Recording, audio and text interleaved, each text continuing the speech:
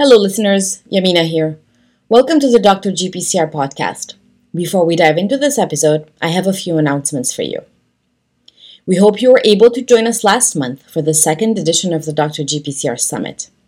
It was a great week filled with amazing talks from amazing speakers from all around the world, including early career scientists. Find out more about the winners of the best talks given at the summit by the next generation of GPCR scientists by following us on social media today. Also, you can now watch the talks from the summit on our YouTube channel. Please subscribe today. You will get notified whenever we share new videos, and it is also a great way to support our work.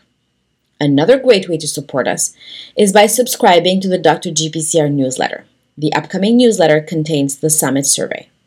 We want to hear from you. Tell us what you'd want us to keep, improve, and how to make Dr. GPCR work for you. Stay tuned for the upcoming Dr. GPCR Virtual Cafe events. Visit drgpcr.com to find out more about all our activities. And now, let's dive into this episode.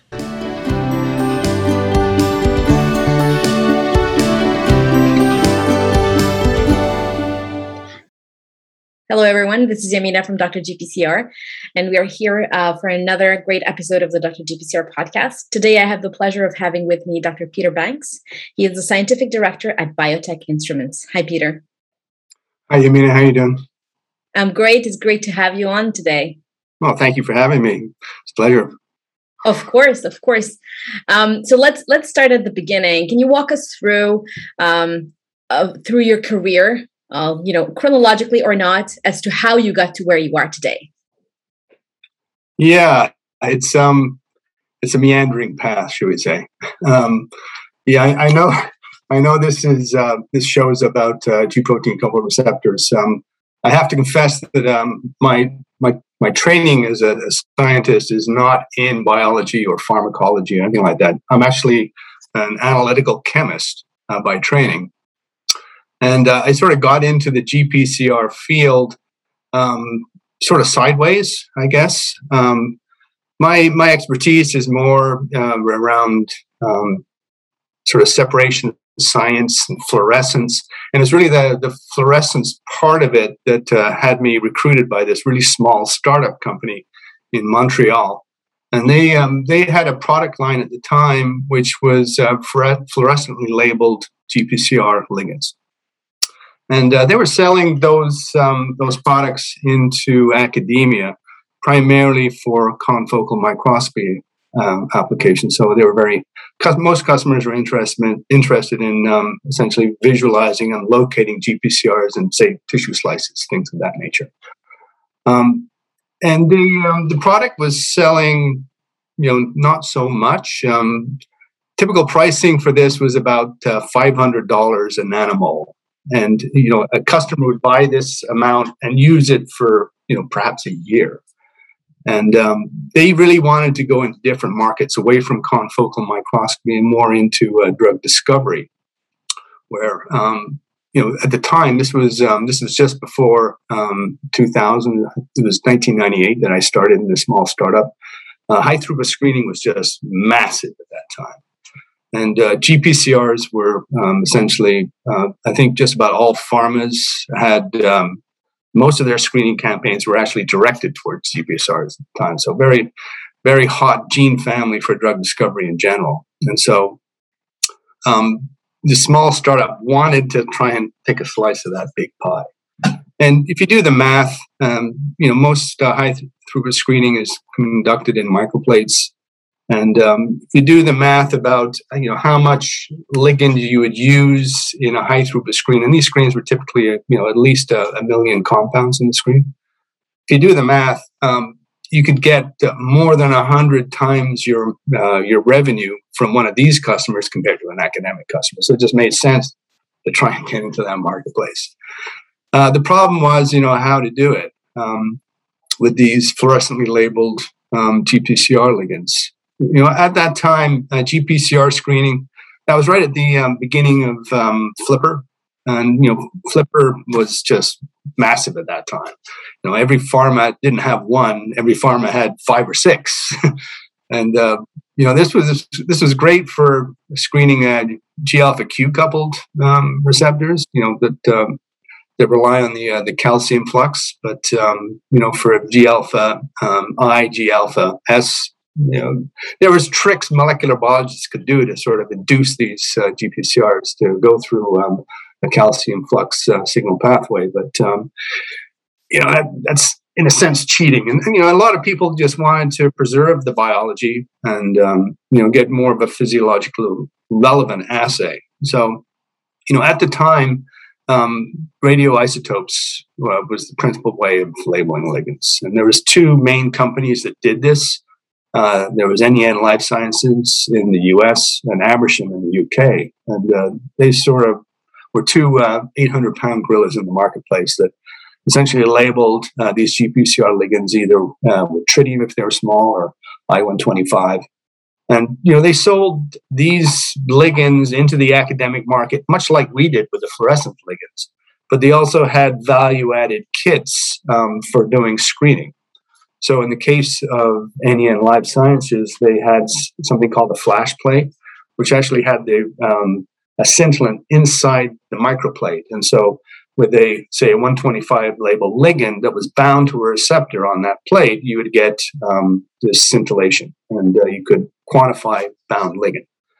On the Amersham side, they had something a little bit more sort of homogeneous. They had the SPA beads, and both the flash plate and the SPA beads were functionalized with wheat germ agglutinin, and that allowed these solid substrates to essentially attach cell membrane fragments to them. And of course, those cell membrane fragments would have GPCRs overexpressed in them. So that was the platform. And we wanted to get away from the use of radioisotopes. There's safety issues, of course, there's disposal costs. So, I think the marketplace was ready for a shift away from radioisotopes. I mean, they're very, very sensitive, but just those two issues, I think, were enough for the marketplace to want something different that was non-rad, essentially. And so this small startup hired me in to try and figure out how to use these ligands in a drug discovery assay. So, the first thing you'd think of would be something similar to, what NEN had with the flash plate, except, you'd use a filtration plate, again, in microplate format, 96 wells, and you'd be able to filter any unbound ligand away from the assay. So, everything that would be left would be bound up ligand, and then you can quantify the fluorescence of that bound ligand. We tried that. It was, shall we say, the assay performance was not great. The precision was really poor. And, the assay window was okay, but when you look at the fluctuations of your bound from your unbound, it was not an assay that you could actually use. So we were looking for another way of doing this. And certainly we wanted it to be more sort of homogeneous. So more of a mix and read assay where you don't have to rely on filtration. And so you can incorporate all these robots the pharma companies were using for doing for conducting these high throughput screening campaigns. So automated liquid dispensers of that nature. So it's just essentially a sequential addition of reagents. You wait a certain amount of time and you measure your assay. So it allows you to get through 1 million compounds in a reasonable amount of time if you have that sufficient automation. So one of the detection technologies we were looking at was fluorescence polarization. And this is typically a mix and read type of an assay. And the principle of fluorescence polarization is all based on molecular rotation and the amount of rotation that occurs during the fluorescence lifetime of your fluorophore. So not to get into the physics of it all, but when you look at a GPCR ligand, if it's a peptide, it's typically something anywhere from around, several hundred Daltons to, if it's a protein, it's going to be several thousands of Daltons. But when you compare the size of that ligand to a piece of cell membrane, it's very, very small. And so you can tell whether that ligand is free in solution or bound to that cell membrane fragment, and by using fluorescence polarization. And so that's what we wanted to do. At the time, we had it wasn't a microplate reader. It was called a polarimeter, and it essentially worked with test tubes. Wow. So the assay volume that we had to use was on the order of almost a mil. And so most microtiter plates with 96 would be at least a fifth of that. But this is all we could afford at the time. We were a small startup, if you remember. And so the assay cost just in the receptor use for 1 mil was outrageous, of course. And us being a small startup, we couldn't really do that. So we partnered like crazy. So we partnered with a company called Receptor Biology, who made cell membrane preparations, and they had a pretty nice suite of different GPCRs that they overexpressed, and they were typically CHO cells or HEC293 cells. And so we got a lot of freebies from them. And as far as the microplate reader goes, there was really three vendors at that time. There was Volok. They were a Finnish company, and they had the Victor, a very nice instrument. Tecan had an instrument that could do fluorescent polarization called the Ultra. And then there was a small Hungary company called LGL Biosystems based out of Sunnyvale, California, and they had the Analyst.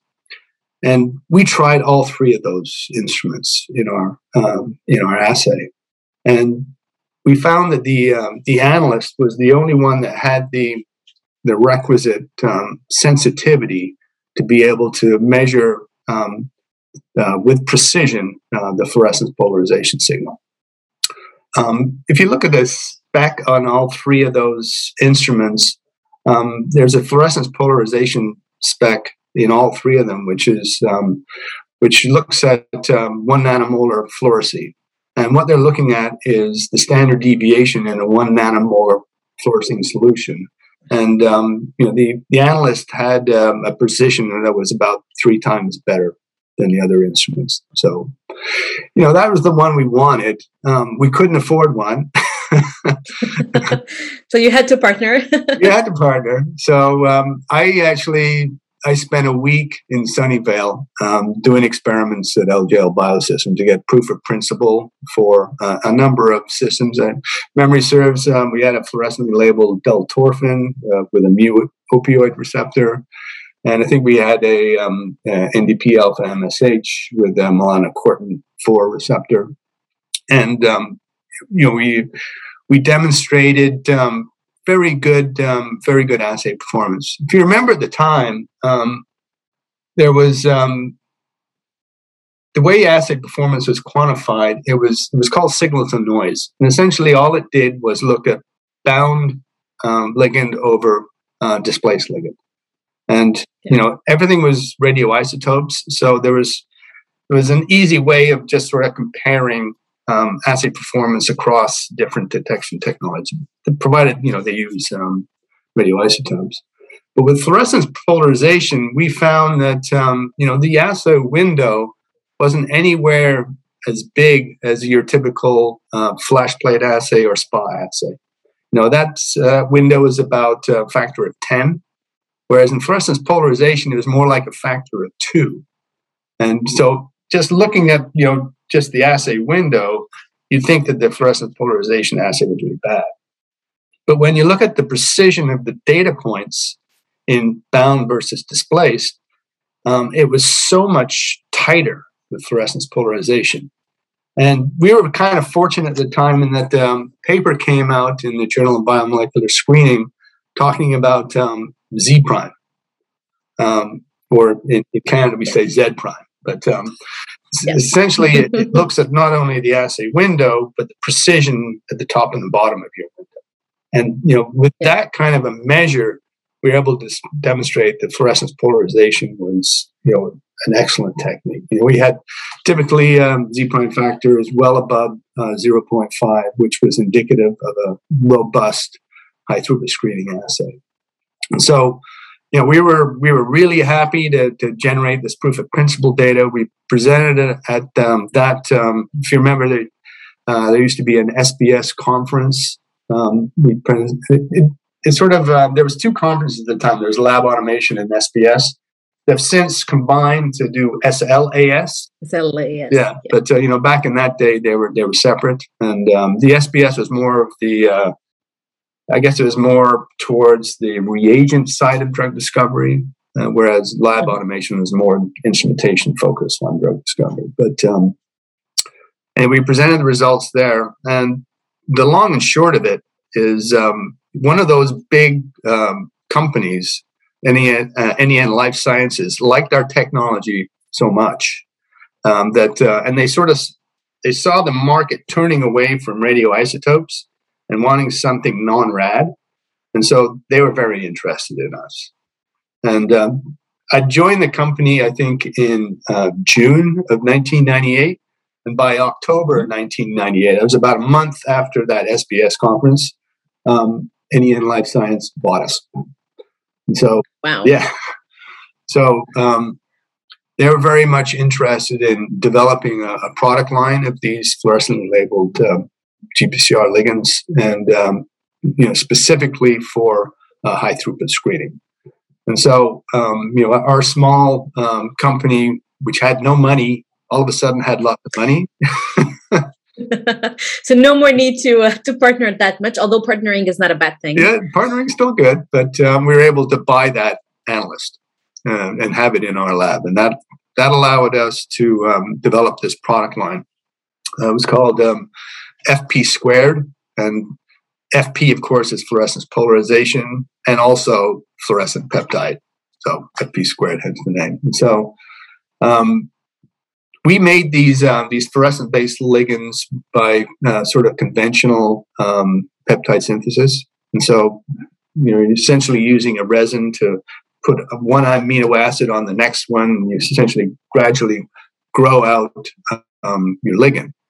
And on the resin, typically we would label these GPCR ligands when they were still on the resin, and then purify them. Then there would be some mass spec analysis to validate the correct atomic weight of the peptide, and then we'd do. We actually did this. We farmed this out. They would do an assay of sort of measuring the Ki of the ligand in a radioisotope labeled assay, and that would demonstrate its utility as a GPCR ligand. And so that was the basis of how we sort of grew up this product line. My job was not to do the peptide synthesis, but to demonstrate these in high throughput screening assays. And so each kit that we developed had to have a series of data, dose response curves with a specific GPCR, things of that nature. And so we developed the product line up to about I think we had after about a year something like around 25 different kits, and that was making a pretty decent splash in the marketplace. So much that a big corporation started sniffing around. So you've heard of PerkinElmer, of course. Of course. So in I think it was 1999, they acquired Volek, who makes the Victor. Yeah, the Victor. That's right. And so PerkinElmer at the time was more of an instrumentation type company, and they really wanted to pair reagents with instruments, specifically around drug discovery, because that marketplace at the time was growing, probably 20-30% year over year. It was just crazy market. And so in 1999 they bought Volek, and in 2000 they bought NEN Life Sciences. So I went from the small startup to a medium-sized business to this large corporation, and so it was a bit of a head-turning series of events, I got to say. But with each one of these acquisitions, the resources available to me was so much greater, and so we started working with the Bollock folks at that time. As I said, the Victor is a great instrument, but as far as fluorescence polarization in our specific application, it wasn't. You just didn't really make the cut compared to LJL's analyst. And so I spent quite a bit of time over in Turku, Finland, working with their R&D scientists to come up with an instrument which would be better for this specific application. And Turku, by the way, is just a marvelous place. I think the first time I went there was right at midsummer. And if you know where Turku is on the map, it's very, very north. No. And at midsummer, the sun really doesn't go down. So typically at midnight, you still be wearing your sunglasses. But oh God, they're great hosts, and I remember my first visit there. They took us on a trip through the archipelago just off the coast of Turku, and it's just a gorgeous string of small islands. And we did this cruise through them, and then had a salmon barbecue on one of these islands. It was just pretty incredible time. Very, very good hosts. But the upshot of it was, over a period of maybe around 18 months or so, together we worked to improve upon what the Victor could do, and ultimately we came out with a new instrument, which was very much designed for high throughput screening, and could do these fluorescent polarization assays. And that instrument was called the Envision. And the Envision, I think, was launched 2002, and you'll find it in so many pharmaceutical companies. It's just so prevalent. A marvelous instrument, and working with those Finnish engineers was a really high point in my career. I think they were great folks. That's fantastic. I love how you're walking us through. I've never heard of these smaller companies. Yeah. So it's great. I've worked with radioactive ligands to do mainly binding assays on GPCR, expressed in whole cells or on membranes, but not the 96-well plate type of assays. I think it's just a fantastic historical view of where we started when it came to high throughput screens to where we are today. Yeah, for sure. Yeah. So, as far as the FP Squared product line goes, I mean, we continued to build out the number of kits, but we also started looking at more functional assays. So, like the flipper, we wanted to have something which could be used broadly across the gene family. And the first obvious type of product to make was a cyclic AMP kit. Based on fluorescent labeling cyclic A and B, and having essentially a competitive type of assay with it. Yeah. So this was antibody based, and so we had to develop our own antibody, of course, and we had to label this very small molecule and retain its physiological relevance. So we managed to do all that and came out with cyclic AMP kit right about that time. And that was a marvelous seller. I think that product is still in the marketplace. So in 2002, another huge thing happened at PerkinElmer. It was again another acquisition. And this time was Packard Biosciences, and that was Packard Biosciences was pretty much the same sort of size as PerkinElmer at the time. So it was a bit of a messy integration, I got to say. But Packard Biosciences, they had a lot of instruments and a lot of reagents, and one of those reagents was AlphaScreen, and that, again, a very powerful detection technology. And they actually had a competing product with ours, a cyclic AMP kit. Theirs was based on the AlphaScreen, ours on fluorescence polarization, of course. And AlphaScreen couldn't actually do ligand binding, primarily because of the size of the beads. It just sort of precluded having any sort of labeled GPCR ligand because the beads were much too big.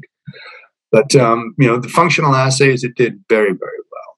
And so we were both at the time. There was a Packard office in Montreal, and our office for NEN Life Sciences in Montreal. And so PerkinElmer decided, those guys over there, Packard Biosciences, are bigger, so you guys are going to have to leave where you are and go live with them. So we came together, and all of a sudden, I'm working with both the fluorescent polarization product line and also the AlphaScreen product line. And at that time, there was a decision that AlphaScreen makes way much more money, is growing way much more than the fluorescence polarization product line. So, resources essentially moved away from developing the FP² product line. And at the time, we were trying to develop more functional assays for GPCRs. At the time, we were trying to develop an IP3 kit, which would be useful for the GQ coupled receptors. That was a tough slog, but we eventually never actually came out with a product. We just couldn't get the requisite assay performance for a high throughput screening campaign, unfortunately. But we spent a lot of time working on it. But so the FP, I don't think there's any sales of the FP² product line anymore. The upshot eventually was, the fluorescent labels are so much larger than, the radioisotopes. And, getting physiological relevance in smaller ones is difficult. Making protein GPCR ligands by peptide synthesis is not really an option. And, trying to label recombinant GPCR ligands is expensive.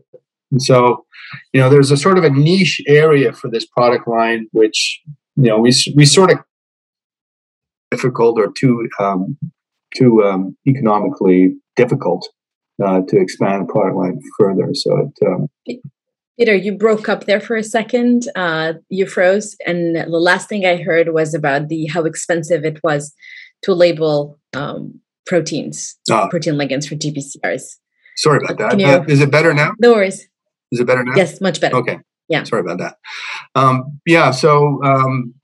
Labeling protein GPCR ligands is just not viably economically, and so we stopped developing that product line at that point, and I sort of moved away from reagents development within PerkinElmer, became much more of a sort of a business development person, and I lasted at that position probably only a couple of years before I decided to move to Biotech Instruments, and that's sort of a much more different role than I was used to. I sort of had this business development experience and this R&D development experience, but in Biotech Instruments, I was sort of responsible for the complete scientific content of biotech.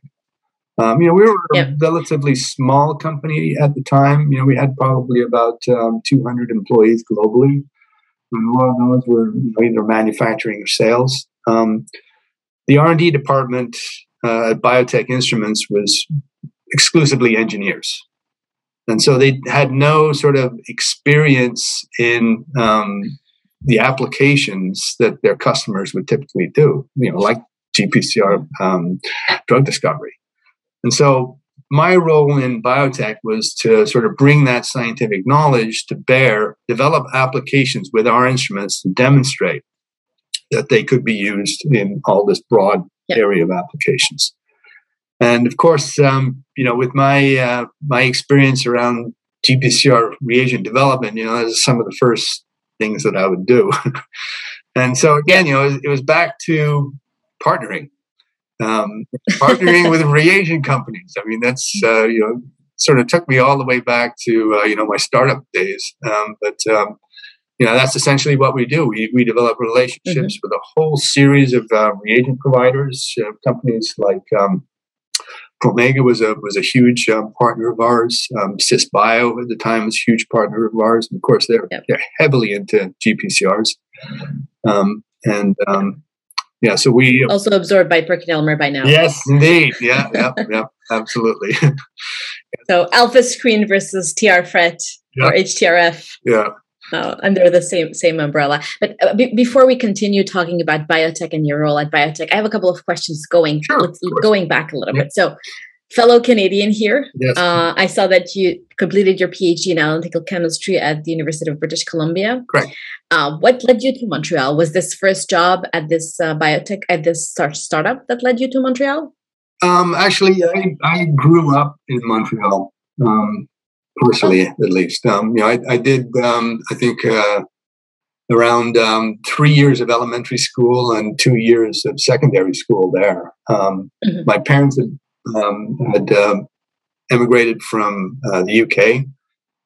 I was actually born a British subject and became Canadian when I was about 4 years old. But we lived in Montreal, and so I left Montreal as a pretty young man to. It was more of a sort of a blue collar kind of work experience I had, working on fishing boats, working in the oil industry. Before I was about, I was about 22, 23, realizing that this is not the life for me. I want to go back to school, and so I was a late bloomer, shall we say? And, I loved Vancouver at the time. And so that's why, I did both undergrad and grad at UBC. But, I had these roots in Montreal. And when I got my PhD, I was looking for a faculty position. And a position came up in Concordia University. And, that was perfect for me. My parents still lived in Montreal, so it was a pretty easy decision to move to Montreal. To go back home. Yeah. That's fantastic. And I love how versatile your career has been, from analytical chemistry, from doing other odd jobs, like you mentioned, fishing, working on fishing boats. I don't know a lot of PhDs who have done that. Yeah. But then, and then you mentioned that under PerkinElmer, merging the two Montreal sides of the two companies. Where was that in Montreal? For those who actually know the different suburbs and parts of Montreal. Yeah. So the site that we were in with NEN Life Sciences was on Royal Mount Avenue, and so that's way up the Décarie, the north end of the island. And there's a research institute called the BRI, and we had labs in that facility. To go to the Packard Bioscience site, you go all the way down Décarie to essentially pretty much the Lachine Canal, and that's where you'd find it's the site was originally for the company called BioSignal, and Packard Bioscience bought BioSignal, I think, 1998, something like that. Yeah. Wow! So it changed the commute for a lot of people from your office. I was actually, I was happy not to have to negotiate the Décarie or the Trans-Canada. That's for sure. That's what I'm saying, because I know that traffic in every big city is a problem, but I think Montreal is also in that problem area whenever it comes to traffic. Oh, it's nuts, and it's just got worse, right, with time. It did. All right. So that was my kind of question going back. So let's go back to biotech instruments. So you're working with engineers who know how to put together a plate reader, but you're here as a scientific director. and you're trying to, put together an instrument with an application that long-term has use in screens, but also could be used in academic settings, anything that has to do with absolutely. science. Yeah. I mean, the thing about plate readers is, they can do so many different things. It's an interesting job in that, it's not just drug discovery, it's not just GPCRs, but it's, we have customers in agriculture, for example. And, they use different types of reagents, or, they use some sort of intrinsic property of their analyte. But just the breadth of applications that our customers use our instruments with it's astounding to me. But it certainly allows you to wear a lot of hats and do a lot of different applications. I must confess, my experience is more towards the drug discovery end of things. And so, a lot of our collaborations were based on drug discovery applications. And so, the companies I tended to work with extensively, Promega, I've already named, Cisbio. I actually was able to work with PerkinElmer too, which, even though they're, a definite competitor from a microplate reader perspective, they're such a big company that, they rarely sort of have a business leader who looks at, the profit and loss of both instruments and reagents. They have individuals that do that. And so they're looking to maximize, their revenues and for each one of those divisions. And so, we were able to work more with the reagents folks and use their reagents on our instruments. And, everyone benefited from that. They sell more reagents, we sell more readers. So more instruments. Yeah. That's fantastic. So I have to say this. I am not being paid to say this, but I do love biotech plate readers. Oh, thank you. And my first exposure to so when, as you must know, so I've done work on GPCRs, and my background in studying GPCRs is signaling and using Brett technologies. And initially, I had learned the technology with the Berthold instrument.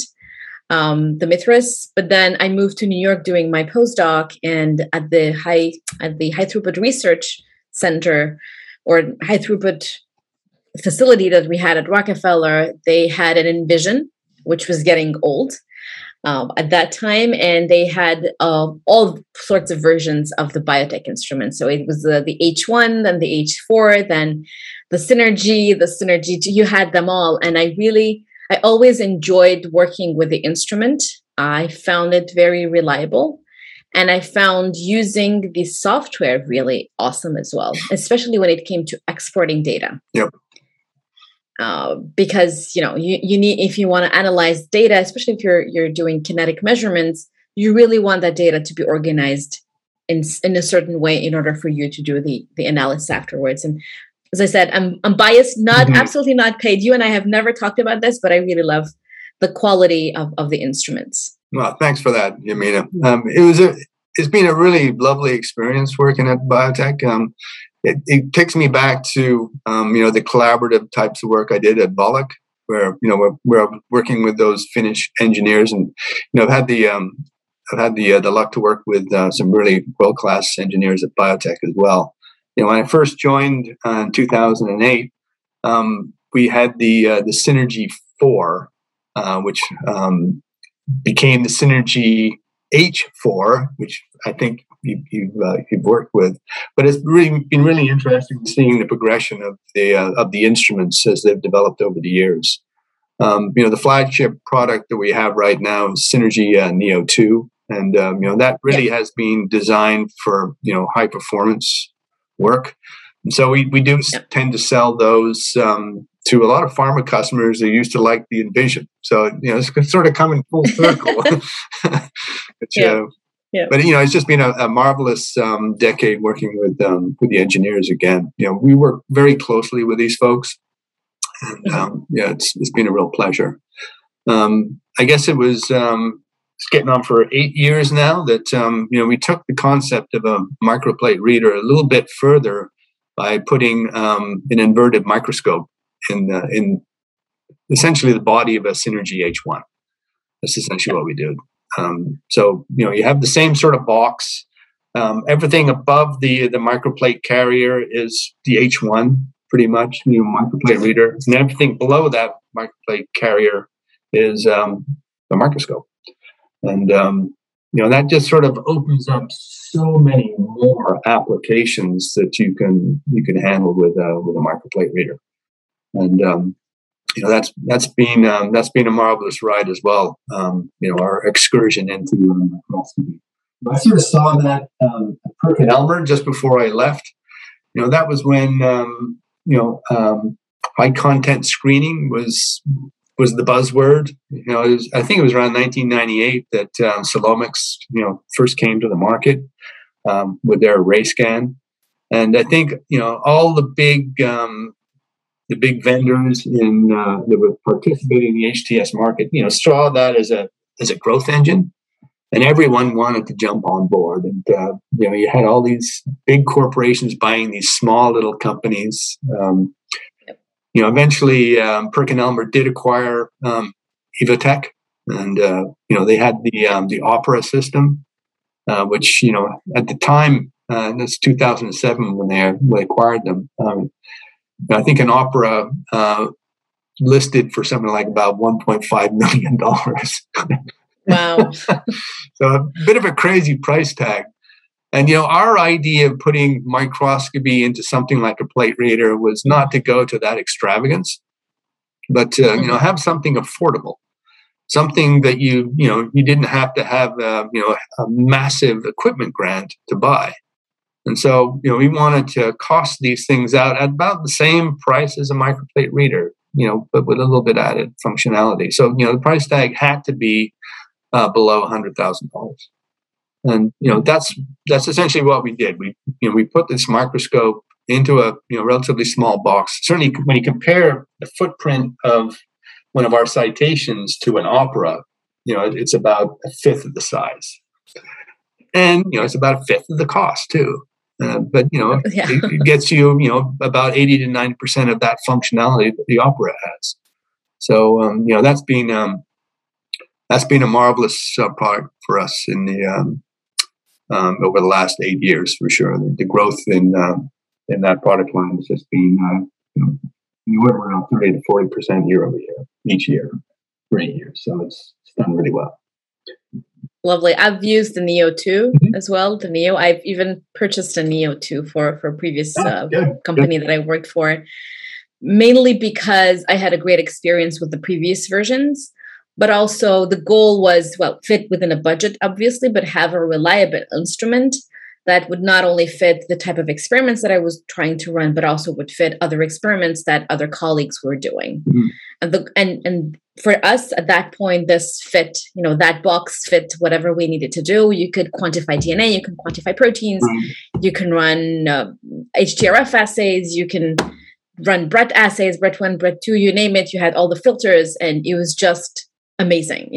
You knew that the data that you got out was reproducible, reliable, and it was really a fun thing. I did not use the citation for microscopy purposes, but one of your colleagues at Biotech hooked me up with a scientist who had a citation in order just to read a luminescence. And I, using the same software, what a great idea. Yep. You learn it once, you can use it anytime. Yep. Yeah, the microscopy is sort of adds several layers on top of capability, of course. And in some cases, it can actually improve assay performance over a conventional plate reader. I'll give you one example.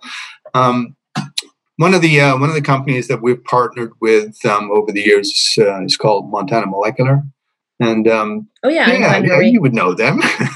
They make some great live cell reagents, basically around second messages for GPCR signaling. So we've worked with them. They've actually bought one of our readers, but in some of their assays, specifically around, I think we've got data for their cyclic AMP sensor, and also their R-GECKO sensor, which measures calcium.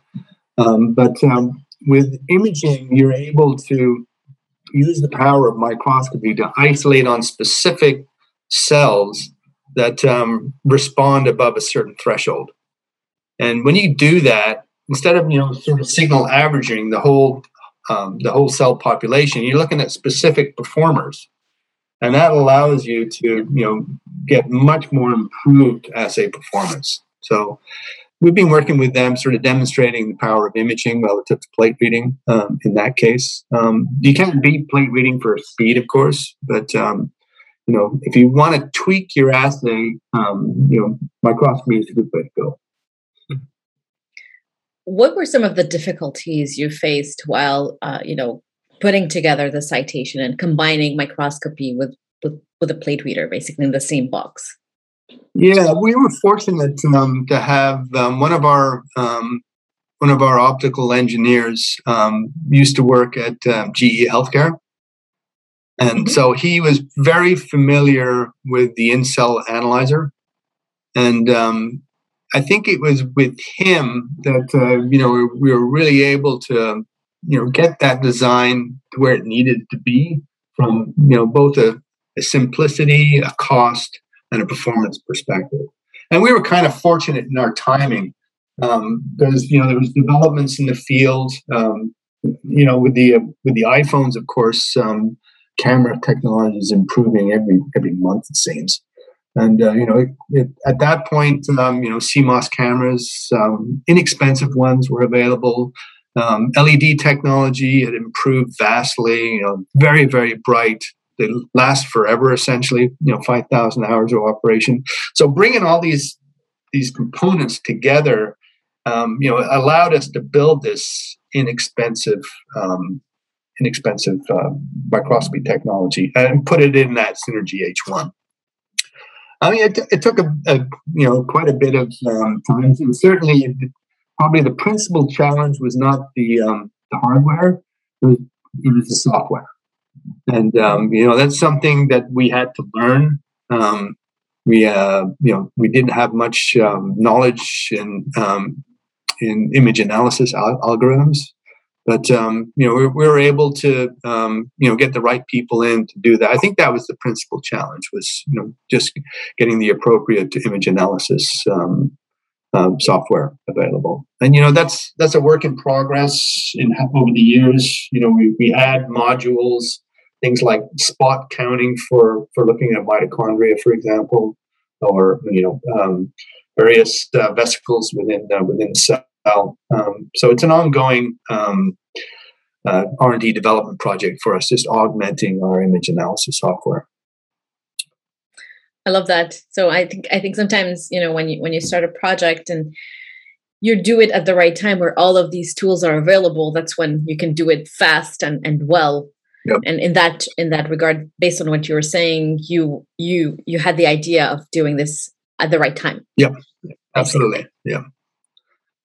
So, what does the future hold for biotech and for you? Before you answer that, how did your role change at biotech from 2008 until now? Yeah, it was remarkably consistent for a decade, and then another acquisition in my life sort of turned up. So we're still learning how our roles will change, but Agilent has been remarkably patient with us. We're still not fully integrated into Agilent. That's going to happen before the end of the year this year. But we have a pretty good idea of how our roles will change. There's certainly obvious things that are going to change. Our website will essentially be taken down and will be part of the Agilent.com, their website. Our processes will become Agilent processes. The internal things. Our CRM will become more of an Agilent-based CRM. So all these obvious changes are going to happen, of course. As far as my group goes, I have a team of 6 PhD level scientists. I don't think our role is going to change too much. I think we've been able to convince Agilent that the way we do business, which is really sort of scientifically focused, not just in my group, but if you look at our sales team, specifically in the U.S., but this is similar globally as well. Each one of our sales reps essentially can call on a PhD level scientist. We call them field application scientists, and these folks know the applications. My team interacts with the field application scientists pretty extensively. Actually, every year we have a training session where we'll bring those FASs in-house to our facilities in Winooski, Vermont, and train them about our latest instruments and the latest applications.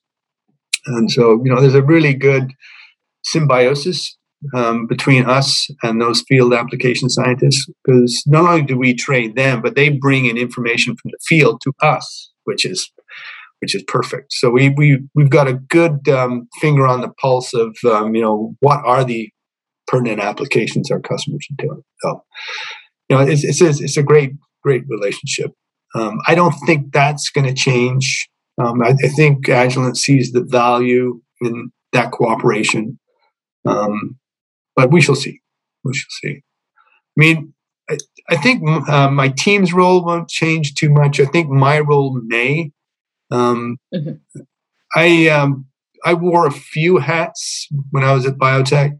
One of those additional hats was more of a strategic marketing kind of focus, where I'd look at adjacent markets to where we were typically playing, and just doing an analysis about whether or not our instruments could go into that adjacent market, or there could be a tweak to our instruments to better play in that market. So I think that's a role that I'm going to be doing a little bit more at Agilent than I was at biotech.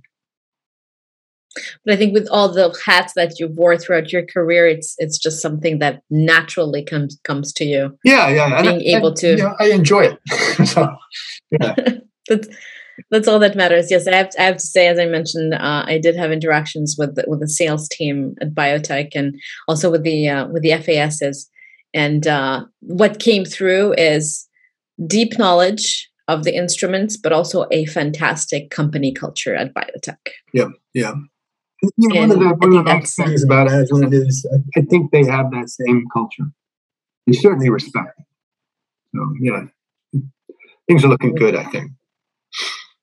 Which is fantastic. I think it's new challenges, new resources. Yeah. Maybe the level of partnering will change, but I think still the quality of the instruments that I've worked with, and this is, again, nobody has paid me to say this, but the quality of the instruments at biotech that I've worked with, I was always in awe, and that I never had to suspect that something was wrong with the plate reader.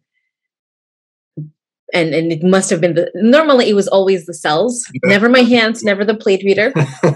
But I think that's a really, really good thing. I have one or two last questions before we wrap up. And most of our audience, or a lot of people who listen to the podcast, are young scientists, PhD level, sometimes masters or postdocs, even. A lot of them are in academia. So what would be your advice to these young scientists who want to work in industry? Yeah, working in industry is a little bit different to working in academia, that's for sure. I think it, science is great. It's interesting, and it's going to get you your first job for sure. I would try and diversify your knowledge and experience. Not just focusing completely on the science, but more on the ability to do other types of things within that company. It can be anything you choose to do. I've had some of my colleagues, from a scientific background, choose to look at patent law, things like that, and that just makes that person so much more interesting to that company, and furthering their careers. There's patent law. There's looking at more of the business side of things, looking at more of the marketing side of things. So I think if you try to wear as many hats as possible, it really helps you, certainly in an industry setting.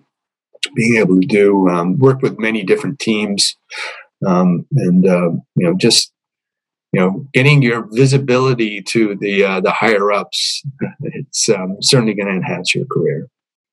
I think that's something I tried to do in my industrial career, and something I had to sort of learn along the way. But I think that's been certainly instructive for me. Thank you, Peter, for that. I think it's fantastic advice. Doing science is great, but oftentimes, and I'm speaking for experience, when I used to be in academia and work in the lab, I was so absorbed and focused by my own quote unquote little project that it was difficult to look around. Yeah. And take a break from that and learn something new. And also, yes, I think taking the break from your day-to-day pipetting allows you to become a better scientist and also to learn other skills that can be valuable in the future for your career, but also to future employers. Yeah, certainly. Yeah. And with this, I want to say thank you so much, Peter. It's been a pleasure talking to you today. Well, thank you, Yamina. My pleasure as well. Thank you for listening to the Dr. GPCR podcast. I'd like to thank our guest, as well as our team members, Attila Forrest, Shivani Sajdev, Ines Pinheiro, and Alexa Duran. We look forward to seeing you live at the next Dr. GPCR Virtual Cafe. Visit drgpcr.com/virtual-cafe for more information. Also, please subscribe to the Dr. GPCR newsletter today. You can also find us on YouTube, and if you like our podcast, leave us a 5-star review on Apple Podcasts. You can also leave us a testimonial at drgpcr.com/testimonials. Another great way to support us is to share your favorite Dr. GPCR program with your network and colleagues. Also, email us with any questions and suggestions at hello@drgpcr.com. Until next time, stay safe.